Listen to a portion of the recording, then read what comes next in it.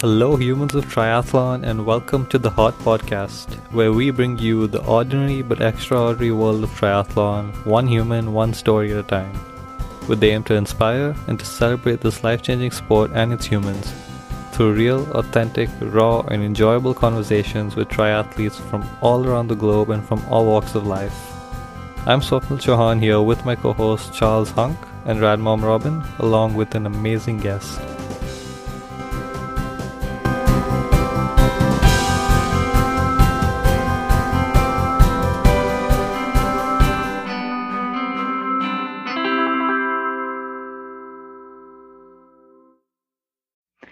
Yeah, guys, I've been so looking forward to talking with today's guest, as he is one of my Instagram heroes, and his posts offer a relentless drumbeat of honesty, integrity, hard work, grit, determination, and optimism.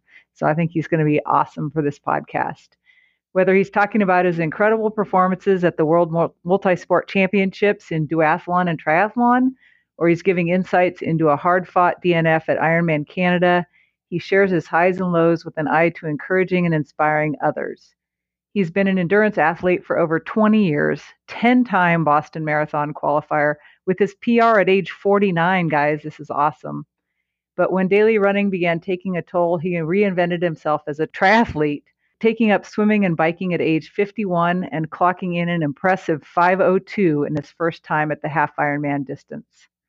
When you look at his ripped physique on Instagram, you'd have a hard time guessing this guy is almost 59 and has grandkids that he dotes on, but he's looking forward to several more decades in endurance sports, and I don't doubt that he will be inspiring us all the way there. Please welcome to the Hot Podcast, Instagram's Old Man Can, Al Marlowe. Thank you very much. Welcome, Al. Pretty amazing intro there. I don't know if I'm worthy of all that, those accolades, but yeah, I try. That's for sure. Oh, nice pun there. Yeah, So, normally we. Go ahead. Go ahead, Swapnil. You can lead us in. No, I was just gonna say, like Al, he's been one of those people who's constantly supporting all the athletes and stories we share on the Humans of Triathlon page. So I'm glad to be able to get him on and share his story with everyone else. And so Al, thanks for all the support that you give to the athletes and the stories. I appreciate that. And it's pretty impressive. I get so inspired just reading so many people's journey. Just like myself, we're just ordinary people, really, and just trying to manage life and balance life and do something we love to do. So yeah, it's I really enjoy some of the stories, or almost all of them. I try to get to read them as often as I can. So we usually just like to start off by getting into our guest's childhood, to get a bit of context and just go from there. Sure. Well, I'm not originally. I live in British Columbia now, but I grew up in the prairies. I guess would be the plains of the U.S. It's in a small town in Saskatchewan. So I had a pretty good upbringing there.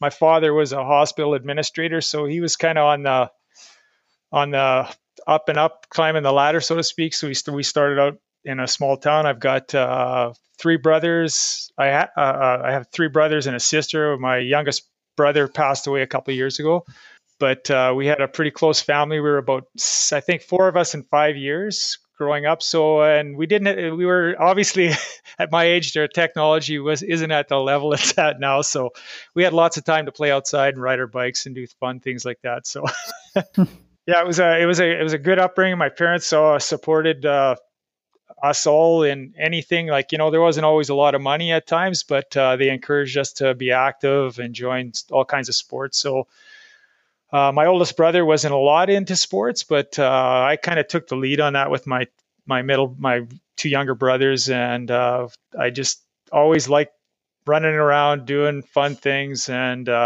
in small town, you're basically your mother and father had to go out at 10 o'clock at night and round you up and get you to bed, so to speak, back in those days. So yeah, it was lots of fun playing outside, and yeah, it was a great upbringing. Awesome. And so what kind of sports were you into? Obviously being in Canada and in the winter time, winters are long. So I started playing hockey when I was about 4.5 or 5 years old. I got on skates, and then I started playing. I actually played hockey for 45 years. Oh, wow. So Wow. yeah, I continued playing on, and so I loved hockey, and I just love the pace of the game, its intensity, and I kind of played that as an athlete, even though I'm very small, but I always loved that. Played a lot of baseball, hardball actually, like in the and then actually that morphed into when I was an adult. I played a little bit of fast pitch and slow pitch as well, co-ed slow pitch as well. So that was a lot of fun. I golfed a lot. I took swimming lessons, but never was a real swimmer.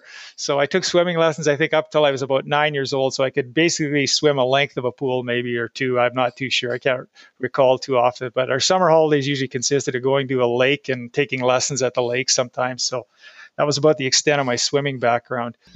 Yeah, so it was lots of fun. So what first got you into kind of how did you transition sort of from these childhood sports, a lot of team sports, into individual? And then actually growing up, I did a little bit of. It's funny, the track and field thing. I'm not fast by any stretch in like sprinting, but I've got always had endurance. And then I played football, obviously, in high school for 5 years. I played defensive linebacker or corner linebacker, and I was small, but I was really aggressive, and I like to hit people.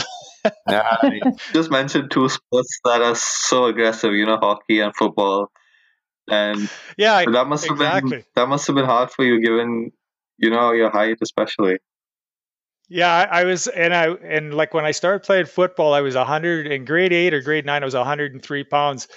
So I was pretty small, but I didn't care. I took on anybody. It didn't matter to me. It was a lot of fun, and then being on the defensive side of things, it was always more fun to hit somebody than being hit. So I actually really enjoyed that. So, and then I didn't grow much bigger through high school. I think when I graduated high school, actually in high school I played football, and also as a wrestling, and that was kind of the beginning of my individual sport, so to speak. So Greco-Roman wrestling and freestyle wrestling, and I really loved. You've done a lot.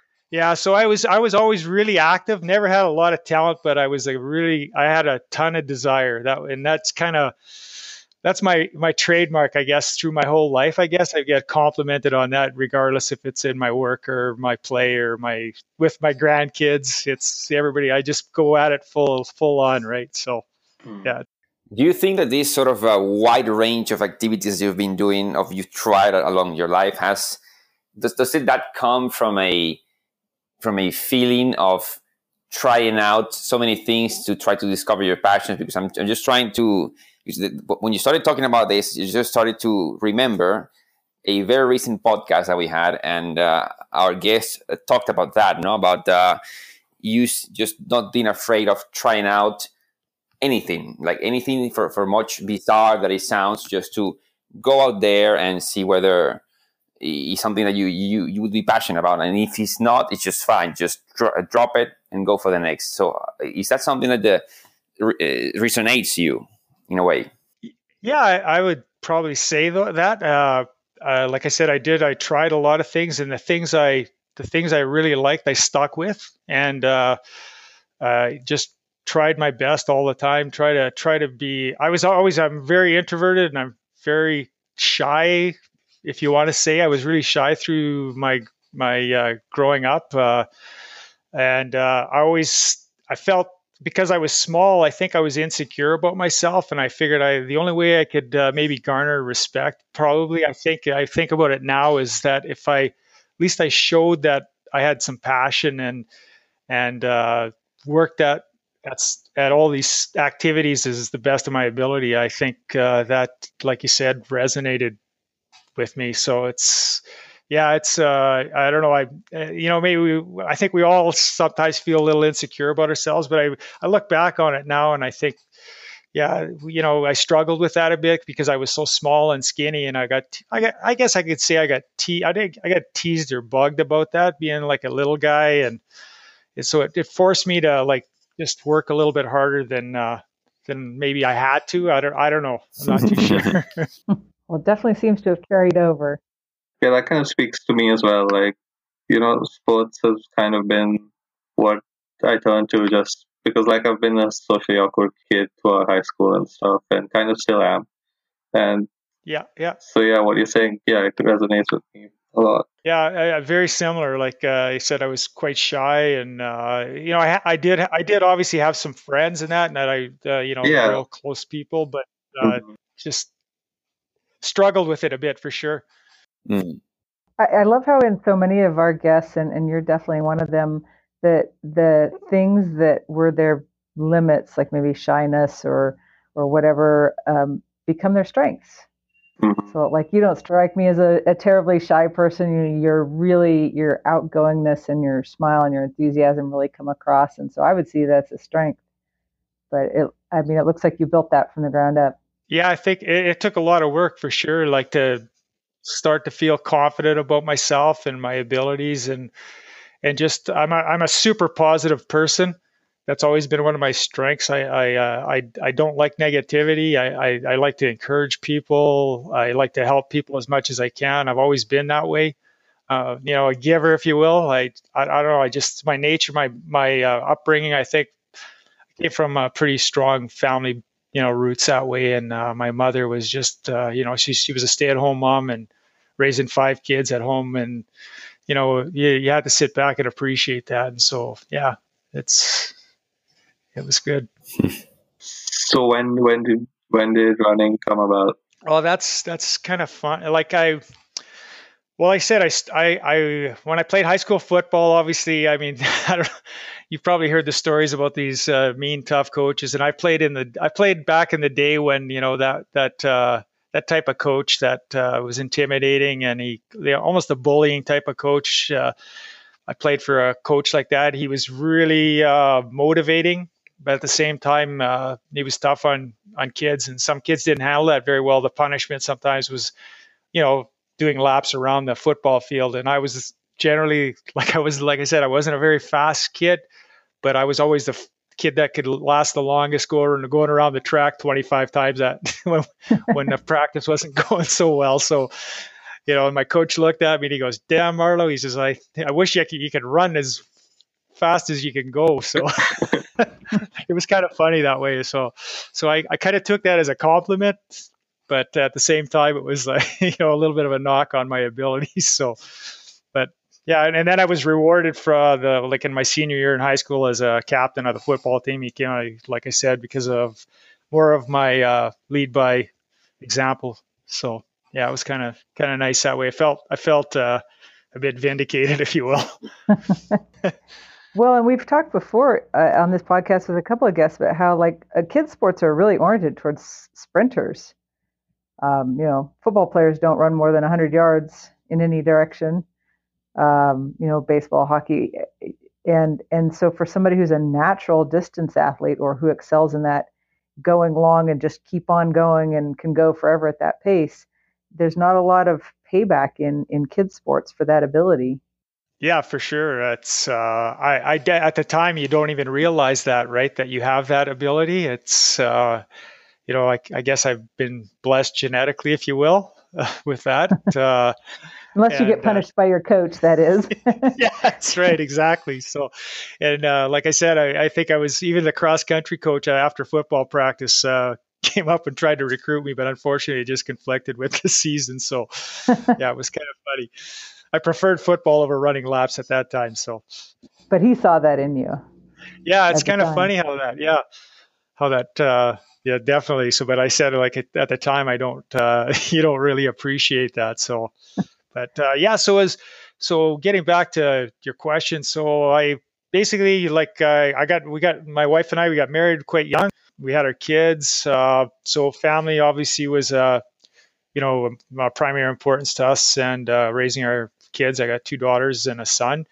I always kept active, played hockey, played some baseball and golf in our younger years of our marriage, and did a lot of that. And then when I turned 38, my daughters were basically in late teens in high school or later years of high school. My son was a little bit younger, and I was coaching him in hockey, and so I had a little bit more time on my hands given my daughters didn't really want to have much to do with me at the time. So, you know what the teenagers are like, right? So it's, I don't know. I was probably a little bit like that too. But anyways, a friend of mine, good acquaintance of mine, said, "Hey, there's this fitness class. Why don't you come out? It's 3 times, Monday, Wednesday, Friday, 5 o'clock.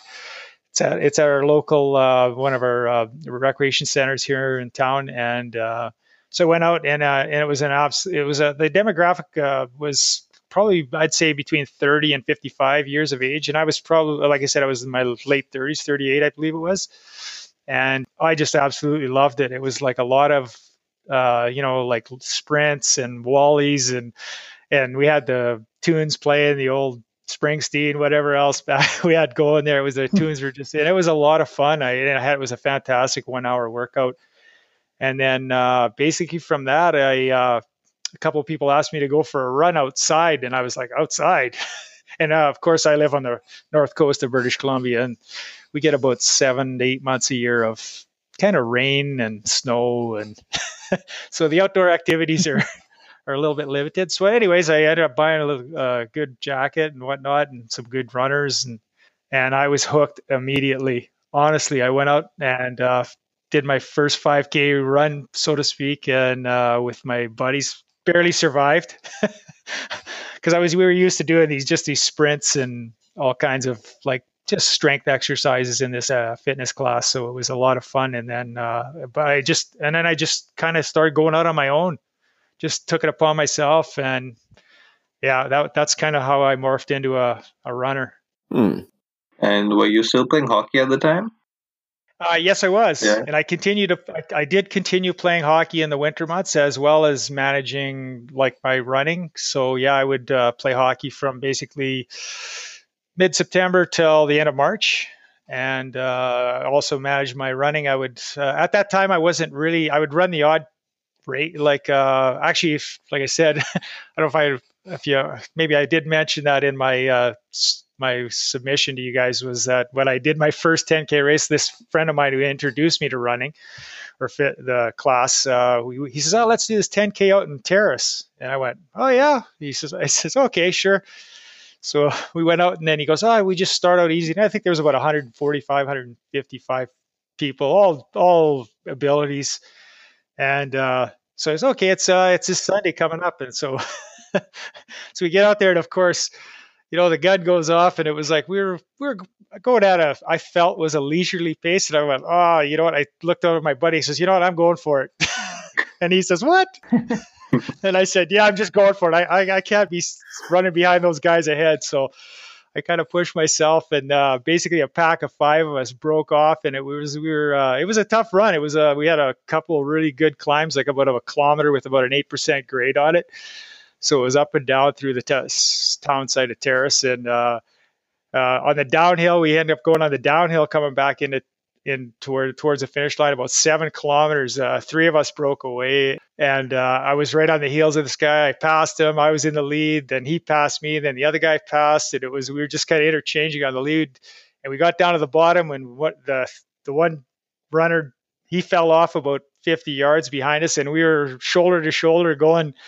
And we were about 125 meters to the finish line. I figured, holy man, I might even win this race here. I thought to myself, and it was like, and next thing you know, this guy just dropped the hammer on me, and I couldn't answer the bell, and he just dusted me, like I said, with probably about, I'd say 40 or 50 meters. And I think I ended up running a 38:06, I think, in my first 10K race. Dang. So, and I couldn't walk for a week after that. So, so I knew I left it all out there. That was pretty. So you took away some lessons, I guess. Oh yeah, I was humbled a little. Yes, I got a little too cocky there, and I thought, I thought my ability was a little better, but that's where my fast twitch fibers I needed that I don't have. So he definitely had those. So was it after that you were like, I can actually do this? Like, when did it become a little more serious? Yeah, that was definitely the totally motivated me. It was like, you know what, I'm not bad at this, and so I basically I started buying books and reading a little bit online, and and started researching a bit. So that I think it was about, I ran my first half marathon in about 2.5 years after that. And based on just reading and how to train for it, I'd used, I don't know if you're familiar with the Running Room in Canada. It's John Stanton. He's a pretty motivating guy, and he has a chain of stores in Canada here. Anyways, I bought his book, Running Start to Finish, and that was kind of my first running book, so to speak, and kind of followed his training plan. And I think I ran a 120, just under 125 on my first half marathon. It was pretty flat course, but yeah, it was. So that was like 2 years later, or a little over 2 years later. And that just hooked me. And then I did a couple more halves, got it down to just around 124 the next year. And then I was running around town. I think it was about a month after I ran that 124 in June, I think it was. And a buddy of mine who was a runner, we were I wasn't really a buddy, but he was more of an acquaintance. We had run each other on the roads out in town here. He says, "Hey, I'm running the Victoria Marathon in October." And this was July, probably 15th. And he says, "Why don't you come and run it?" And I was like, yeah, okay. And I think we were 12 weeks out. And I was, just completely clueless on running a marathon. It wasn't even on my radar at that time. I thought maybe in a year, after I ran the 124, and it was so funny. So then I basically Googled a 12-week marathon program, or searched on the web. So I came up with this thing, and it was a pretty good program. I can't remember exactly where it was from, but so I trained and did, I think I ended up with 3 20+ mile runs. Plus I did a bunch of, 12 to 16 milers, and I was managing. I was a little bit sore, but I was tired all the time. And 2001, I ran the Victoria Marathon, and also at that time the Boston Marathon was in the back of my mind, right? But once I registered, I said, well, if I think the qualifying time, I was 43 at the time. So, let's see, 2001, no, 42, I guess it would have been, and going on 43. And the qualifying time, I think, was 3:10 or 3:15. I can't remember. So I said, oh, okay, if I get, anywhere near that, I said, based on my kilometer an hour pace on my half, I said, I should be able to do that. And I ended up finishing with a 3:07. Again, like I couldn't walk for a week. It was like super painful. But my first marathon, I think I finished like 99th out of like 3,000 or 3,500 runners. I can't remember what it was offhand, but it was. I was like, I shocked myself. So I ended up qualifying for Boston in my first go at it, and I gave it everything I had. And I think I was about 37 kilometers. I was starting to hit the wall a bit because my nutrition was probably not great because I was just drinking water. I didn't take gels. I took the Gatorade I think they had at the aid stations there, but they had really good aid stations that were laid out. So I made ensured that I drank at those things. But that was basically my first crack at the marathon. And after that, I was just absolutely hooked. And from there, I just educated myself more and more about nutrition and just like speed work, because I didn't really do any speed work at that time. I was just basically running hard all the time. That's why I was sore all the time. So I basically did a tempo run 4 times a week. Like that's the way I was training. And I was wondering why I was so sore. And then I started to, like I said, read a little bit and educate myself. Oh, you don't have to run like this all the time. Okay, I get it now. So, and then like I said, it was a heck of a journey for about I think up until, like I said, I ran 9 marathons up to I think it was 2009 or end of 2008, and eight marathons up to 2008, and at 49 I hit 252 in Toronto, and I was on pace to break 250. I ran my last 2 kilometers in like 5:45 pace. I was so dehydrated. I thought I wasn't going to make it to the finish line. And I was running 401, 402 Ks for the whole race. It was just like, I was just on cloud 9. And I was trying to qualify for the New York Marathon at the time. I think 2:55 was a qualifying time. So yeah, it was crazy. That is some impressive stuff. No kidding. So you definitely found your strength area.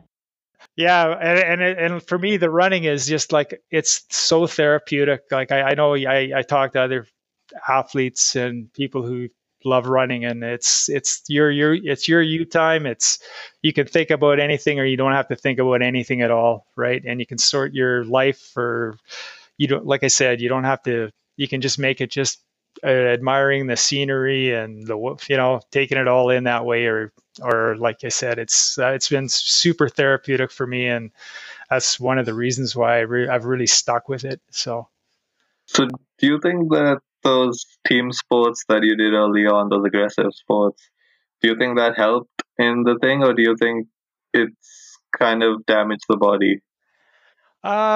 Yeah, definitely the football and hockey. I'd say probably even more so the hockey. My shoulders I'm really struggling right now. I've got a double tear on my right shoulder that I'm waiting for. I had an MRI done, and I've got some arthritis in there. Obviously, I'm a little bit older, but I've got a double tear, and I'm scheduled to get that repaired here, hopefully. And then I'm just waiting to hear from the surgeon. But definitely, yeah, I definitely think it has had an impact on the the condition of my body somewhat for sure. At the same time, that speed that you have, I'm guessing it's from there. Yeah, I think like in hockey, it's very anaerobic. Like it's very similar to football that way. Like I played defense, but I also played some forward. I played forward more when I was younger. So as a winger, I always had to chase the puck, and I wasn't super fast. It took me a little while to get to the top end, but once I got to that top end, I could hold it. Like I always chase somebody down, back checking a game or something. And I always had that desire to get the puck or and help my team out. So that was yeah, for sure. I think that definitely enhanced my ability to have the speed that I have in my running, for sure. So you actually hit this sort of fantastic personal best or personal record, however you want to call it, when you did this Toronto Marathon. Yeah. Was it then that you decided somehow, or was it close to that time when you decided, no, I'm okay, I want to try something different? Maybe that's when you sort of found triathlon somehow. I'm not sure if it was a coincidence or if the triathlon happened later on. Yeah, actually, with triathlon, I remember my first memory of triathlon was the Ironman, the very first Ironman. I think I was 18 years old in 78, right out of high school. And I don't know if you guys are probably little too young to remember ABC Wide World of Sports. Oh, no. But I remember that. maybe Robin, Yeah. it might have been at the end of its tenure there. But definitely Saturday mornings, or Saturday afternoons, I used to watch this ABC Wide World of Sports, and because I loved this stuff that was on. They had the Olympics, they had everything. And then back in those days, I think we only had 3 or 4 channels on. And Howard Cosell. Oh, loved it. Yeah, Howard, you bet. Absolutely. So yeah, he was a great color commentator. So yeah, and so I watched the Hawaii Ironman, the replay of it, and I was just like absolutely flabbergasted. I just said, these guys are like incredible. I said one day I would love to try to do that, and I was like 18 years old, and 34 years later I did it. So took me a while to get there, but yeah, it was pretty incredible. So that was my introduction. But getting back to your question, yeah, in 2000, after I ran Toronto, it was fall of 2008. So through the winter, I was fine, and then I had a bit of a knee problem. My first real injury in the spring of 2009. I was going to register for the New York City Marathon in the fall that year, based on my qualifying time, and my right knee was I think I had a 3-week period where I hadn't run, which is the longest basically since I had started running for 10 years at that point, I believe it was. So it was super depressing, if you will, I guess, because I took it for granted. I took it for granted that I could just get up and run anytime I wanted to. And I basically did for 10 years. And it was just, it really, my wife was really pretty patient with me. Because she really encourages me, and she's been my greatest supporter along the way. But yeah, it was it was pretty downtime for me. I ended up getting seeing a sport med doctor a few months later, and he basically told me you should quit running. Oh, Wow. And I went, no, I'm not. Yeah, I said I'm not quitting my running. So I was seeing a great physio team here at our workplace. They had them right on site on our workplace, so it was fantastic. They were just super with me, worked me through it. I got back, I think about 4 or 5. Yeah, it was going into 2010, I think it was, and so I missed out on the marathon, and then. So I said, you know what, this 6 days a week for 10 years, probably taking a toll on my body, logging lots of miles. So I think back in between the 2000, after I ran Boston in 03, I think that year from the 2002 to 2008, I was running about anywhere from 100 to 135 kilometers a week. Wow. So I was for a long period of time. It was I was doing some pretty high mileage, if you will. It's not even that high compared to some people, but it was high for me, and that's how I basically became a better runner, obviously too. But yeah, it was.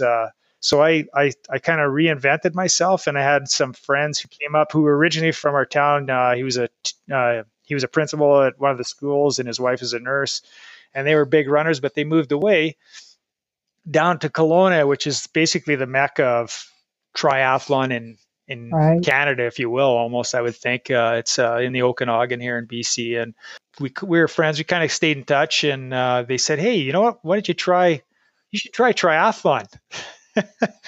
And I'm like, yeah, really? And I said, well, I can't swim. I said, I haven't swam since I was I mean, I would go to the pool once in a while, but never really swam a length of the pool at all. So that was a fall of 2010.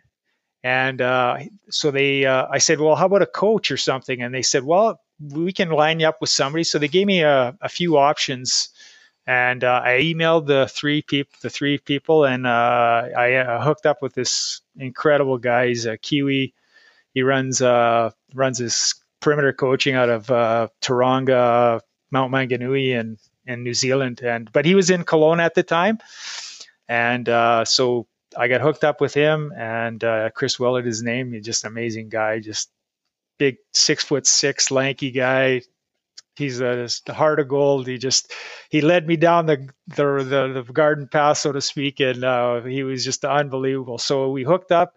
I started swimming, and then I live in a small town. If you're not aware of that, I live in a town. We're about 9,000 people, and so we have a swim club here. We don't really have a master swim club. So I ended up talking to the swim coach, and I said, "Hey, I'm just learning how to.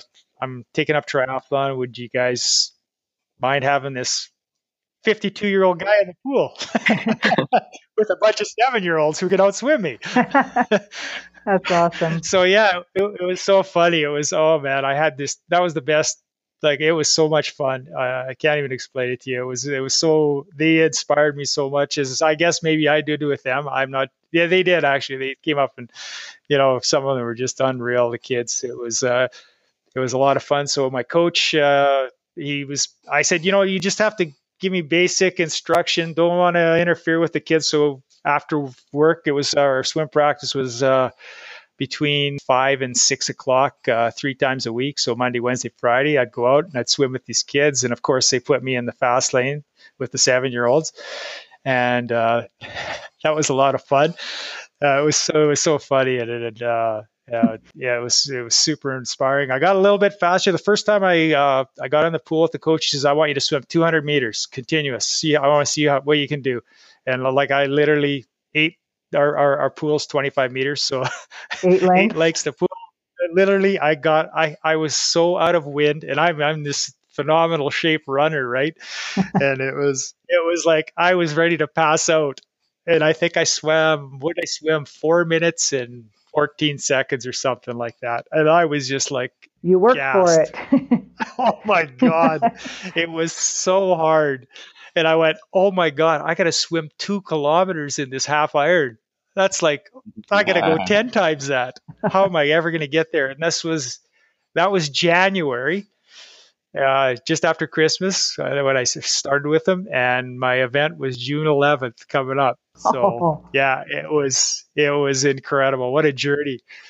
And with the swim club, Jason Cathers, who was the coach at the time, he was great. And we had 3 15-year-old boys in the swim club, and they've never swam a relay ever because they need 4 on a relay team. So they were too scared to ask me. So the coach came up and asked me. He had our local meet. He says, "Hey, we're having our," yeah. And I used to go down and watch them right a bit. And so he says, "Hey, the boys want you to swim as their 4th on the relay that's team." Awesome. Oh my God. I said, oh, so I just laughed with Jason, and he was chuckling a bit too. Cause he knew these kids were like swimming, I don't know, like probably 107, 10. I'm not sure at that time, but somewhere like a 107, 108 for 100. Right. And I'm like, oh my God. I said, if you guys get a 4-length lead on the team, maybe I'll do it or something. Right. So I swam anchor on this relay. Oh, you had the anchor? Wow, oh yeah. Awesome. So that was the last, and they had in the whole swim club, I think there was like 50 or 60 kids in the relay were standing on the, I could vaguely, and I don't bilateral breathe. So like I can, but I don't usually if I'm swimming hard. So I was, and I breathed to my left side. So I was on the outside lane, and the kids were all along the deck of the pool, one end to the other, and they were just screaming at me. It was so funny. And when we finished it, I think we ended up, well, we won the relay by about, I think the young fellow from the local community down the road here, he was about 3 or 4 lengths behind me just before I touched, but we ended up winning. Wow. It was a lot of fun. The kids were high-fiving me, hugging me. It was a phenomenal moment. It was so much fun. That is great. Yeah, so it was a lot of fun. So that was kind of my intro into the swimming. The biking, I ended up just, like I said, through my coach, he kind of just said, okay, here's kind of what you need. And then I, of course, we live on the North Coast, and so I went down to the Okanagan. I got a bike. I bought a bike, and he kind of set me up, fitted me, did a little lactate blood testing, and just kind of set me up. And to this day, I still don't train with a power meter. I've always just heart rate trained. So I'm not a real high tech, these guys who need Zwift or anything like that. I just go on there and ride, and kind of that's what I do. So anyway, so he did a blood lactate, and he set up my zones, my heart rate zones, and it's worked pretty well for me. I mean, I'm not I'm competitive, but I don't go out there to race against anybody, if you will. I just kind of push myself to where as hard as I can go. Kind of that's where I'm at with everything. And the results, I guess, come maybe with the hard work and everything. I probably could be a little better if I trained a little smarter, but it's not the end of the world. I'm just happy I'm able to do it. So yeah, it's been a pretty great ride. You absolutely crushed that first triathlon. You did a 70.3 and you finished in 5 hours? 5 hours, 2 minutes, 20 seconds, I think. Yeah. In your first ever triathlon. Yeah. And that was my first ever open water swim ever.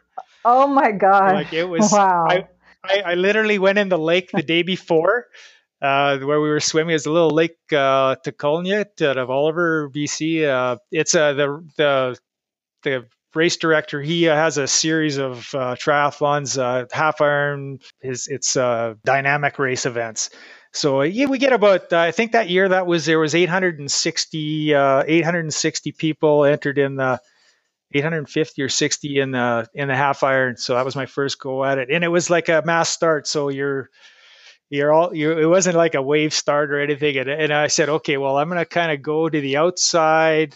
When we got in the lake, I'm going to go to the outside, stay about 2/3 of the way back. There's got to be at least somebody slower than me. So I'm sure there was more than a few. at least, I mean, at least I thought there would be. I looked, there was a bunch of people that were my age now or older. So, or a handful anyways. And I said, okay, well, I'll kind of maybe line up just slightly in front of them. So yeah, anyways, the gun goes off. And literally, I got swam over top of, pushed under the water. It was just like I was hyperventilating. I stopped.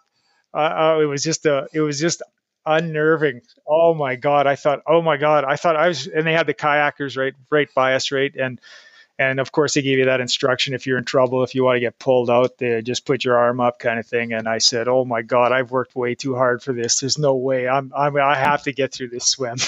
So basically, Is this when your football training came into play? Oh yeah, and it was just it was like I'm not quitting here. There's no way. There's no chance. I've just worked way too hard, put in way too much work, and it was like, okay, just take it easy, take a deep breath. So I kind of settled myself in, and I didn't stop. I continuously swam for the rest of the race, probably because mostly everybody was ahead of me by that time. There was a few stragglers, but yeah, and I think I ended up coming out of the water in just over 40 minutes. So I didn't even have that bad of a swim time for a 2K. It wasn't even too bad for the first time out. So yeah, I was just like so relieved when I saw the shore at the end of that swim. Oh my God. It was like, okay, now I can do what I want to do. But yeah, it was amazing. And I had the bike course was, it's a rolling type course through the Okanagan. It was not any super steep climbs, but pretty rolling. And you get some good downhill, some little bit uphill, but I had a pretty good bike. I think I had a 236 split, I think, on the 94K. 94. So I had a really good bike, solid bike. And it was, 94K, I think it was. Wow. I averaged 36 kilometers an hour, if you believe that. Wow.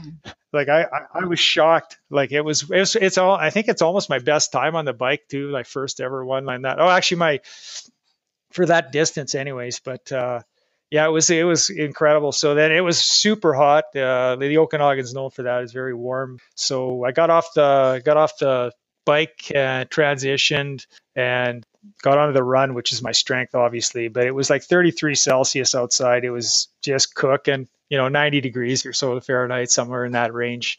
I had a lot of energy when I got off the bike. I was so stoked that I had a really good bike ride, and got on the run. And the last 4 kilometers, it was kind of the last 2, 3, maybe 3K were a bit of an uphill. And I tell you, the lead was filling up my boots pretty fast, boy, going up that last hill. I thought I was just going in quicksand. It was incredible. But then we had a little bit of a downhill to the finish line, and as soon as I crested that top of the hill, I just saw that finishing chute and just went for it. And I tell you, when I crossed, I was the happiest man on the planet at that point, because it was so hot, and it was, oh my God. And I had some friends and family just screaming out there, and it cheered me on. It was pretty motivating. Plus my coach was one of the volunteers at the aid station. He was just on the run. So it was pretty amazing experience. Why do you go straight to the 70.3 distance? You know what? I don't even know. I can't recall. I just thought, I don't know. I can't even honestly answer that question. I figured, because I basically made my mind up. I think that I was going to do Ironman. I said, when I got into triathlon, I said, I'm going to do an Ironman within a year or two. I believe that's what my mindset was. I can't recall, but so I just, like I said, my friends who got me into it, he saw there's a really good race down here. We've done it a couple of times, and you'd do awesome. I don't know why I picked 70.3. I could have went into a sprint. That would have probably been the logical choice, but I'm not. I don't know. That was. I have no idea, honestly. But you already knew you were an endurance athlete. Yes, so exactly. This is kind of your playground here. Yeah. Yeah, it's, I knew how to suffer because, I can honestly, my personal opinion as a guy more from a marathon runner, I find running a full out marathon, like basically you're basically clearing enough your lactic acid. If I've run, basically every marathon I've ever run has been like that. So I find my body is just beaten up so much more after running a full out marathon than even do an Ironman, honestly. And you run a marathon, I know an Ironman, but it's just a different, obviously a different, you're in there for the long haul, so to speak. But I knew how to suffer, and maybe that was, hey, I can suffer. I know how to suffer. This is not a problem. Yeah. Right? I don't know. It's kind of funny, but I guess I'm a bit of a masochist, if you will. So, but you can out-suffer the best of them. Yeah, that's right. Exactly. So, yeah. Yeah, you've done a number of races. What would you say is your most memorable race experience? Well, like I said, there's a couple of real big highlights, but obviously a couple of years ago, my youngest brother, he passed away 2 weeks before I was running. I was doing a qualifying event for the World Championships in Penticton last summer, just west of Edmonton. It was about 20 minutes out of the city of Edmonton, and my brother had just passed away 2 weeks before the race time. He was sick with cancer about seven months before that. So he was 3 or 4 years younger than I am. So I think he was 52, and just before his 52nd birthday, he passed away. But I did a lot of talking to him on that race. Sorry. No. Yeah, it was. Yeah, just brings back. He was a great guy, great sense of humor.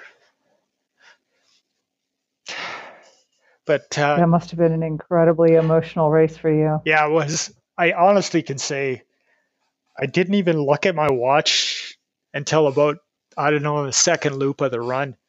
I raced on feel, and I was doing it for him, and I wanted to qualify and dedicate my race to him at the World Championships last year. So yeah, I was sorry for this. No. Yeah. So anyways, understandable. yeah, and it was a super emotional. When I got to the finishing chute, it was like I pretty much broke down. Had my wife and daughter and grandchildren there. It was pretty amazing, and I had it was my personal best time in 70.3. I had a 4 hour 50-minute 70.3 and I was almost 57 years old, so I was pretty proud about that. And yeah, I qualified. I finished second. There was a guy who beat me out in my age group, but it didn't matter to me. I was just super happy that I got the qualification spot to represent our country at the Worlds last year. So it was it was probably obviously my most memorable race. Yeah. What did it feel like to be representing your country? And you've done it twice now, right? At the World Championships, so you've got your flag on. Oh, yeah, it's just an amazing thing. Yeah, I was in Spain in 2014 as my first one, and then Australia in 15, and then I skipped out on 16, and then I got 2017 in Canada. Obviously, last year at the Multisport was my third crack at it, and I had all my family there. I had my son, he couldn't make it, but had some relatives and some good friends that came down and cheered me on. It was just like an absolutely phenomenal like I say, you put your, it's hard to explain sometimes to people because, to earn a spot on the team it's not the easiest thing.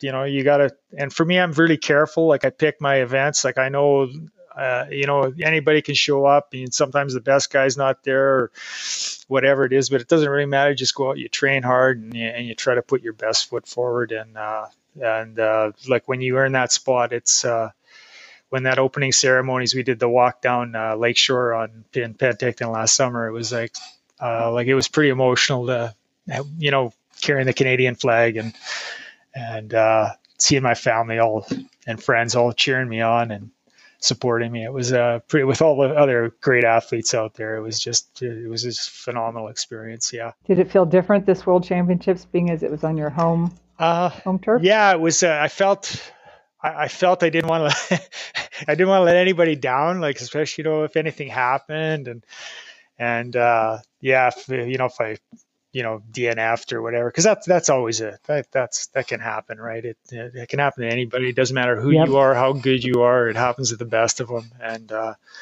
I just wanted to just have a clean race, do my best, and make everybody proud. The results didn't really matter to me. It just like being there and having all that support out there. It was and being in your home country, obviously that's pretty special. So I didn't want to pass up and miss that. I know my wife and I talked about it even after I qualified, and she says, "Oh, absolutely, no," because says your kids will want to be down there, and they all came. Like I said, except for my son, but they were grandchildren, and I got some pretty amazing photos and memories of that experience for sure. Nice. You've talked about a few races. I'm curious to know if there's any particular training day that stands out, given how much you're willing to suffer. Is there some particular training day that you're like, yeah, that was hard? Oh, there's a few. Like my coach, I still use. I'm not being coached by him right now. It's just because I ran a marathon earlier this spring. Because I just wanted to see how I could fare running a marathon again, and I don't remember how hard it was, but yeah, it's like the long lactate threshold runs are super challenging. And the bike, I do this interval, this speed workout I'm doing. I think my coach called it Thibaut intervals. It's basically it's 3 15-minute sets, and you do 40 seconds max full out, 20 seconds rest, 40 seconds max, 20 seconds rest, 40 seconds max, 20 seconds rest at 2-minute easy. And you repeat that 3 times, and then you go right into 30 seconds, 30 and 30, and then 20 and 40. So it's 45 minutes. And boy, I tell you, I usually come out of those like I'm just ready. I'm ready to throw up. Like I'm just green. Sounds like a puker. Exactly. Oh yeah, it's so hard. It is so hard, but I believe it's super. It teaches you how to suffer. And, as we all know, as triathletes or endurance athletes, you suffer, and it doesn't matter who you are, everybody suffers out there. So it does build a little bit of mental toughness, those ones, and they hurt. And I know I got to work out a little bit after this. I got one tonight, my last kind of hard one. I'm 10 days out to my race here coming up in Montreal. I've got it's a run bike. Yeah, you do a lot of those. I've seen on your Instagram. Yeah, it's it's more for like the sprint. I'm doing my FTP basically anywhere between 95 and 110% of my FTP on the bike for anywhere between 8 and 15 minutes, and then I'll go back I'll do my lactate threshold pace on the treadmill, or a little higher than lactate threshold for like 6 to 10 minutes. So yeah, those ones hurt too. But they teach you how to suffer, because in a sprint race, it's a lot of suffering. Oh yeah, like my average heart. And it's funny. Like last year, I did the sprint. I did the sprint duathlon, which was my very first sprint duathlon. I usually race standard duathlon, and that's 10K run, 40K bike, 5K run, and that's kind of what I've been doing since about 2013. And then this one was a sprint, so I registered for the sprint. And I can't remember, like I didn't really have to qualify. I think based on my performances when I applied, I think they just kind of said, yeah, you're okay to race that. And I think my heart rate average was 176 on that race. It was like, I couldn't believe my watch when I looked at it after. I was like, oh my God, I shouldn't even be alive. It was just incredible. But yeah, and then I had an incredible result. I was like 49 seconds or 50 seconds out of a bronze medal. If I would have known that, I could have maybe pushed a little harder, but I had no idea. I was just like, you might have exploded in a burst of red mist or something. Exactly. So, I pushed hard enough. Trust me, I basically fell to the floor, or fell to the pavement in the finishing chute just for a few seconds. But yeah, it's super painful, those ones. But those workouts definitely help for sure. So how do you maintain your body now? You've gone through years of training and suffering during workouts. So how do you keep the body functioning? Yeah, it's I'm not going to say I'm perfect or anything by any stretch of the imagination, but I'm pretty careful. I can honestly say I've been the same weight for 37 years, like give or take maybe a pound and a half. I eat really well for the most part. I eat a lot of fruit and vegetables, but I love fish and I eat chicken. Don't eat a lot of red meat. I'm not a vegan or anything. I eat relatively healthy. I enjoy my glass of wine or two, or my rum, or a glass of rum and Coke once in a while. Not going to say I don't. And I love chocolate. Chocolate is my nemesis. So, like I said, but for the most part, I'd say, that 85-15 rule, I'm pretty good. And when I'm training, I'm usually pretty good with that. I'm very disciplined in all aspects of my life that way. So yeah, it's been and I've strength trained for basically my whole life. I keep like I used to work out with weights. I don't anymore. I'm just basically doing functional strength with body weight now. So just as I age, it's just a little easier on the body, I think. And that's kind of how I kind of maintain and I think strength training is just sometimes undervalued, especially by triathletes, right? Because I think because you're training for 3 disciplines and it takes up so much time that, oh my God, do I have this time to this extra 30 or whatever minutes it takes a day to do. I work my core 5 to 6 days a week. I've got a specific routine I do. Takes me about anywhere between 8 and 20 minutes. So I do that, and I've got a pretty solid core. So I keep, which, is really important for running and biking and triathlon in general. So yeah, it's, I take it pretty serious, that part of it. But like I said, I've always been active and I really enjoy it. It's worth the effort, I think. And that's probably why I've stayed relatively injury free overall. I think I've been pretty durable. I've been very blessed. I mean, like I said, 20 years at this, I've had a pretty good run. Yeah. Durable. That's a great word. But, yeah, no pun intended either, right? Yeah, it's yeah, exactly. So yeah, it's been phenomenal. Like and I've contemplated over the last like I said, probably the last 6 or 8, even actually, because I just got on Instagram about, I think it was December. Like, I mean, I was on Facebook and I got some friends on there and whatever, but I don't have a lot of like-minded friends. So it was difficult that way. So I got on Instagram and all of a sudden I'm following all these great runners and triathletes. And because I just searched for whatever it was. And I ended up met so many great people on there and found your little area, and I was super inspired. As soon as I saw it right away, I was like, wow. And like you say, you guys are doing such an amazing job of, telling people's stories and just average Joes like me, right? And that's the really neat, and I think it really inspires people. I believe just hear how other people are trying to make their way in this great sport. So it's it's been fantastic, and it's kind of reignited the fire for me a little bit. Yeah, that's what I wanted to ask. What keeps the fire burning still? Because I read on one of your Instagram posts lately that you've had some thoughts about stopping once in a while. So, and after listening to this you talk, I do not see that happening anytime soon, because you talk with so much passion. And so yeah, what keeps the fire burning? Yeah, it's just all the wonderful people out there. Like, I just see, how people are working as hard, if not harder than I am.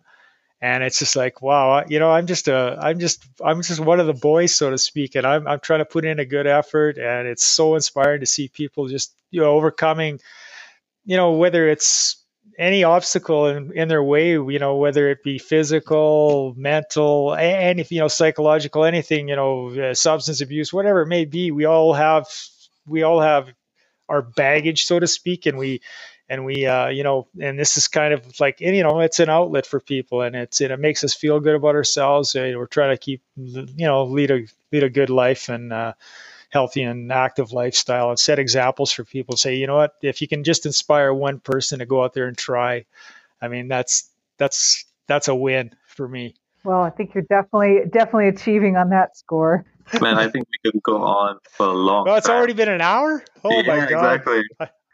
I talk too much. No, we could go too.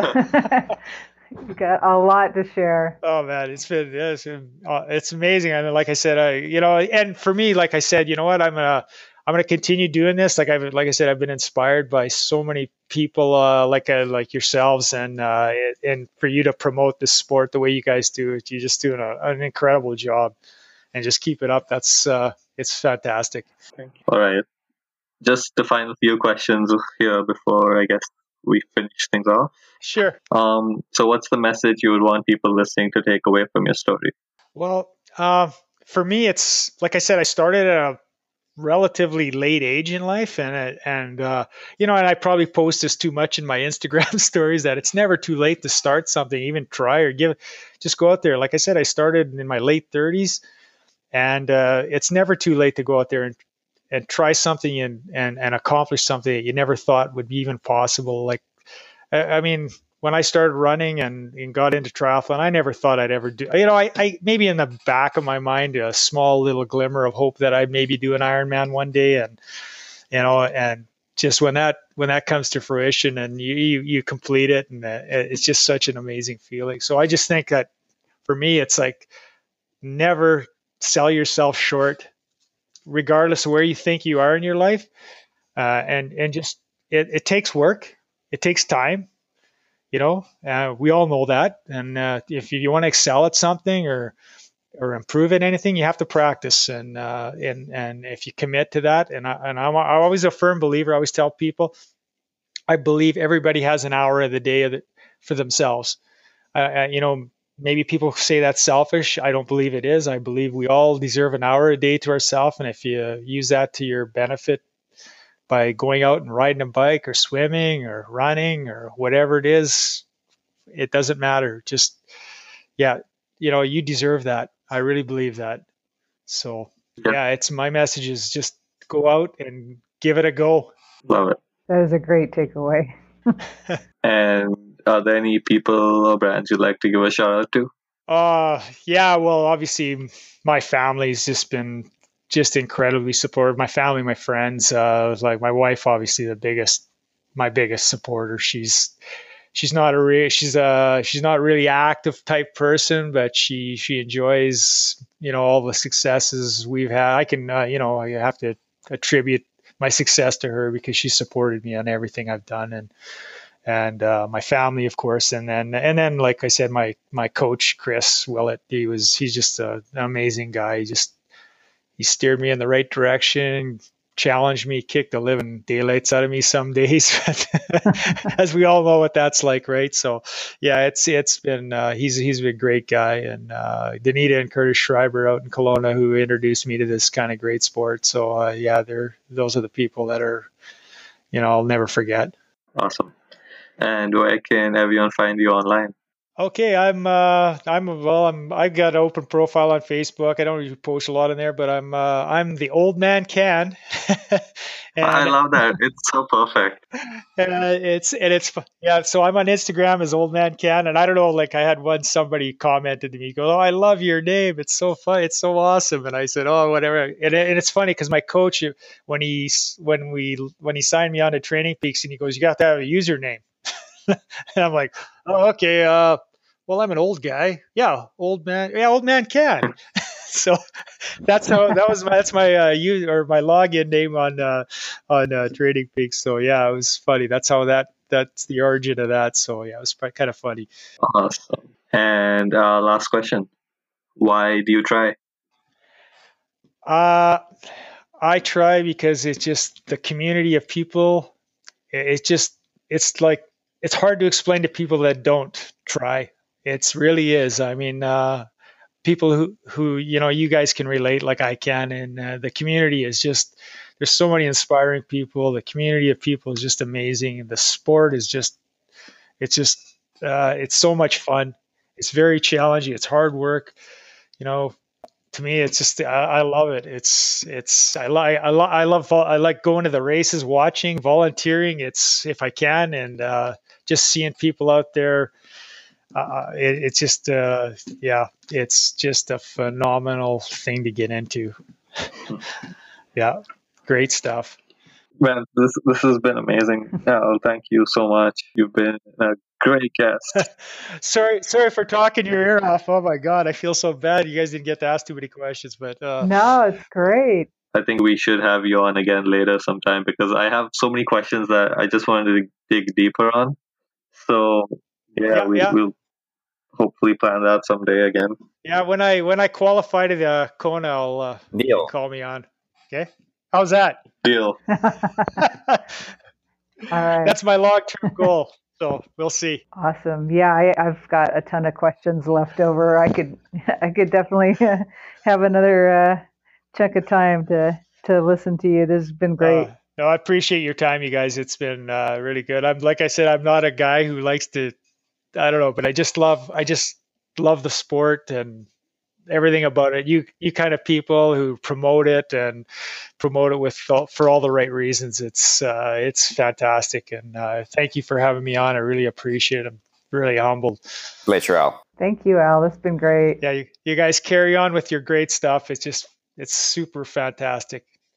Thank you so much for listening. If you enjoyed today's show and love the Hot Podcast, we'd love for you to head on over to iTunes to subscribe, rate, and leave us a review. Your review helps us out a lot and would be very much appreciated. Thank you all again for being a part of this community, and be sure to join us again next week for another episode where we will bring you another amazing guest and story. Until then, my friends, keep trying.